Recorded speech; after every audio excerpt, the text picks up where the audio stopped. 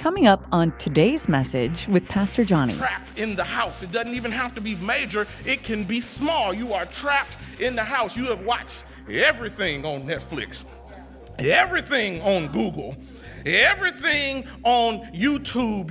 The Wi-Fi has gotten a workout at the house today. You folks have reorganized their closets and cleaned the garages for fourth time this time, and now they've color-coded all their clothes, and there's still these things that are going on. You ever just want to get out the house, even if it's just to stand in the driveway and just look at nothing so that you can have a change of scenery? People are crying out.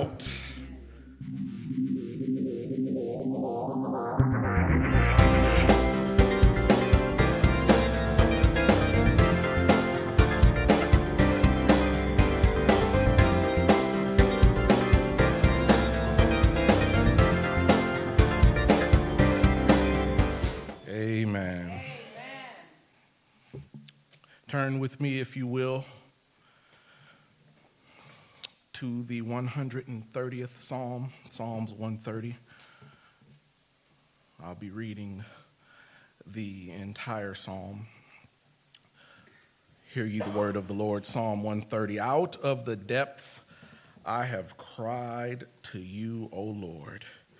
Lord, hear my voice. Let your ears be attentive to the voice of my supplications.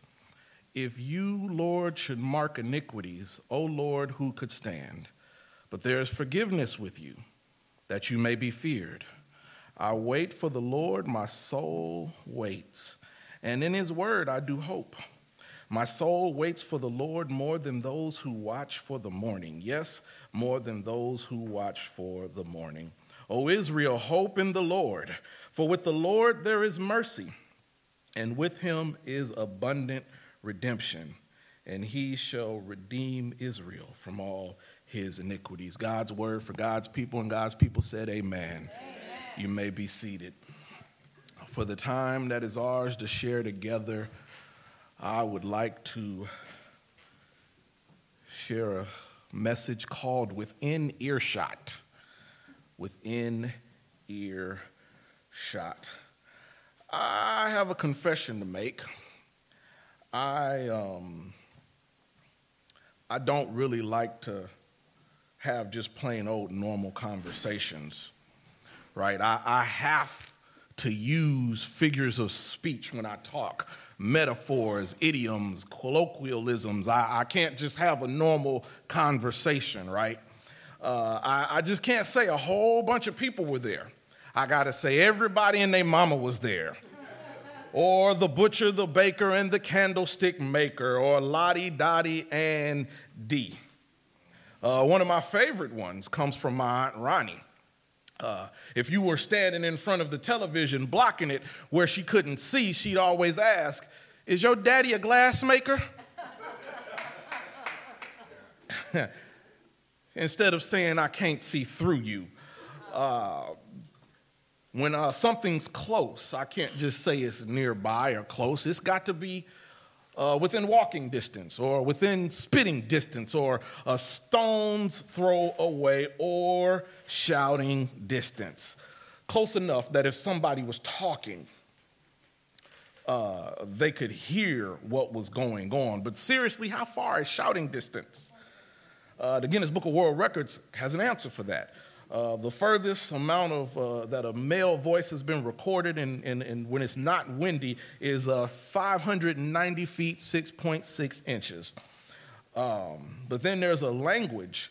There's an island, a Canary Island, where the people speak Spanish. Is a combination of Spanish and a high-pitched whistle.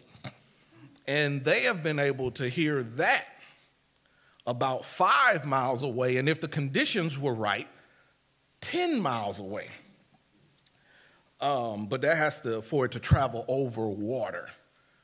But the thing is somebody is talking and somebody is able to hear what that person said. Psalm 130 is yet another psalm of ascent, or song of ascent, just like 121 was. Songs that were sung on the way to Jerusalem.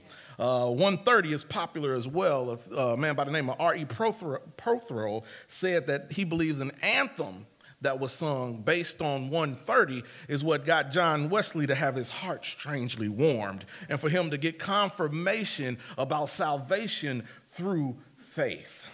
But Psalm 130 is a psalm of lament. Everything is not sweet when the writer is writing this Psalm 130. This is a psalm of lament, one of 11 of them that are psalms of lament. It's for a lament. It is forcing us to take a look at ourselves.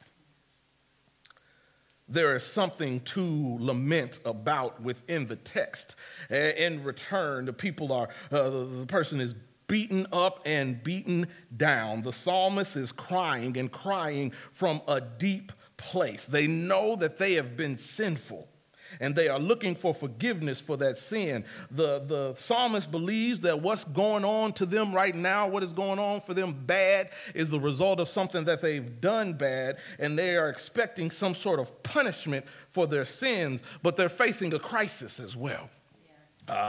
Crying out from the depths. The text is using an image of water, and water is used in the Bible for disaster. It's things that are happening bad to you that you cannot control, but it is still happening to you anyway. And so this psalmist is crying out from a deep place. They are hurting. They don't know what's going on. They don't understand what's going on, and they are looking to somebody to help them out. People are crying out right now, and they are crying from the depths. They are crying from a deep place. They are crying from pain. Every day, the death toll increases exponentially, and there are some people that still don't care. There are some people that still think that they know more than infectious disease doctors and medical professionals and scientists because they looked up something on Google. There are people out here who have decided that they care more about the economy growing and living than they care about Big Mama growing on and living. These people who barely got out of a biology class, let alone went to medical school to learn something about it, are still going out and not social distancing and not keeping themselves in because they care about their freedom. There is something to cry out about.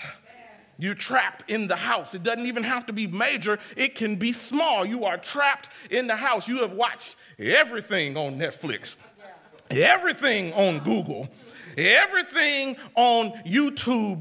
The Wi-Fi has gotten a workout at the house today. You folks have reorganized their closets and cleaned the garages for fourth time this time, and now they've color-coded all their clothes, and there's still these things that are going on. You ever just want to get out the house, even if it's just to stand in the driveway and just look at nothing so that you can have a change of scenery? People are crying out.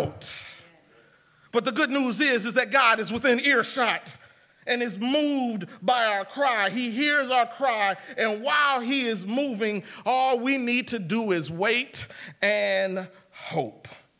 Wait on the Lord and hope in his word. There is forgiveness with God. Nobody deserves it, but we get it because God loves us. And the text moves when he says, out of the depths that I have cried, Lord, hear my voice. Then he goes on to say, Israel, hope in the Lord. For with the Lord there is mercy, and with him is abundant redemption, and he shall redeem Israel. Watch the text now. It went from I to we.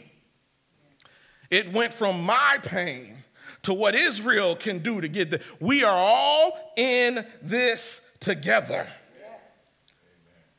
We are all in this together. We don't deserve the help, but we're going to get the help because there is a God that is full of grace and strong enough to beat this thing, even though we are not strong enough to beat it ourselves. That's when the text says that when I am weak, God has made strong. I feel that that's what Paul was talking about when he was in 2 Corinthians 12:10, and he said, therefore I take pleasure in infirmities, in reproaches, in needs, in persecutions, in distress for Christ's sake. For when I am weak, I and then I am strong. This proclamation is a preparation for a profession of faith. I know it doesn't look good right now, but I'm going to wait on the Lord. I know God heard my cry, and if God heard me, he's going to eventually do something about it. It may not be the way I want it. It may not go the way I would like it to go, but it's not going to be out of God's timing.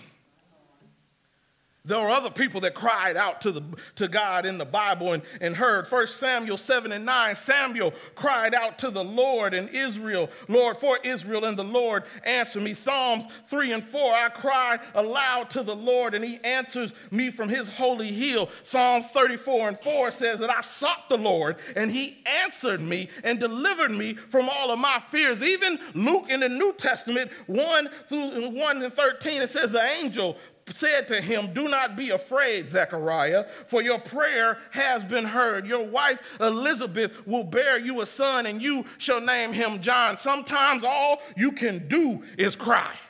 Sometimes all you can do is moan. Sometimes all you can do is not pray a perfect prayer where you hit all of these points and recite some scriptures. Sometimes all you can say is, Lord, help me. And sometimes you can't even get out the Lord, help me. Sometimes all you can lay out is Jesus. Cry out to the Lord.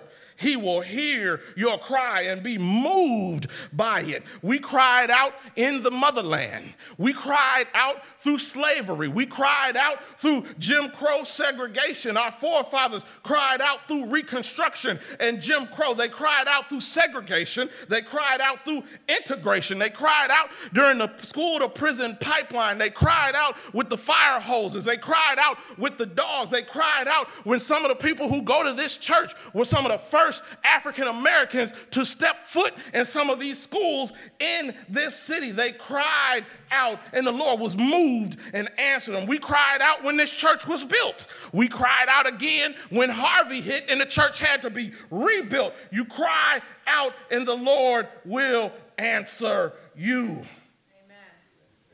Not a perfect prayer sometimes. All you can get out is Jesus. And you've cried out, if we took a time to take a poll, I would say you cried out and there was food on your table when you didn't know where your next meal was coming from. You cried out and there was clothes on your back when you didn't have any threads. You cried out and now you were in your right mind when everything around you was going crazy and falling out, and crying out when there was some sickness in your body or somebody else you know's body and they needed healing.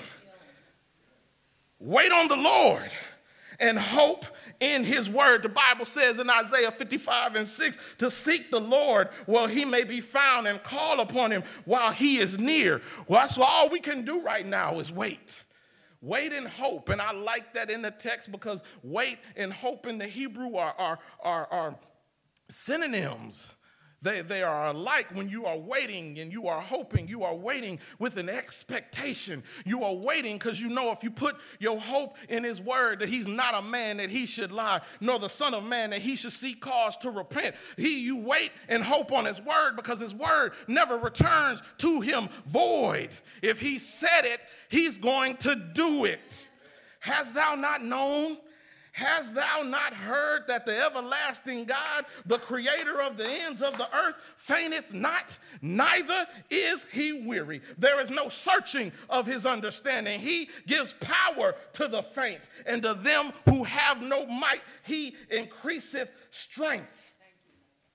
Even the youth shall fall and be weary, and the young men shall utterly fall. But they that wait upon the Lord shall renew their strength, and mount up as wings as eagles, run and not get weary, walk and not faint. I wait on this word because then I can fly. And if I can't fly, I'm going to run. And if I can't run, I'm going to walk. But I'm going to keep moving forward and waiting on his word. When I think of the goodness of Jesus and all that he's done for me, my soul cries out, hallelujah, thank God for saving me. We can cry out to the Lord. We can put hope in his word because God is within earshot. And if he can hear us, he will move and answer our prayer. In the name of the Father, the Son, and the Holy Spirit, the doors of the church are open and we invite you to come. Thank you for listening to this message. Be sure to subscribe to us on YouTube, iTunes, Google Play, Stitcher, or wherever you found this message. If this message blessed you, be a blessing to someone else and share it. Connect with Pastor Johnny on Instagram and Twitter, and be sure to like Faith UMC Dickinson on Facebook.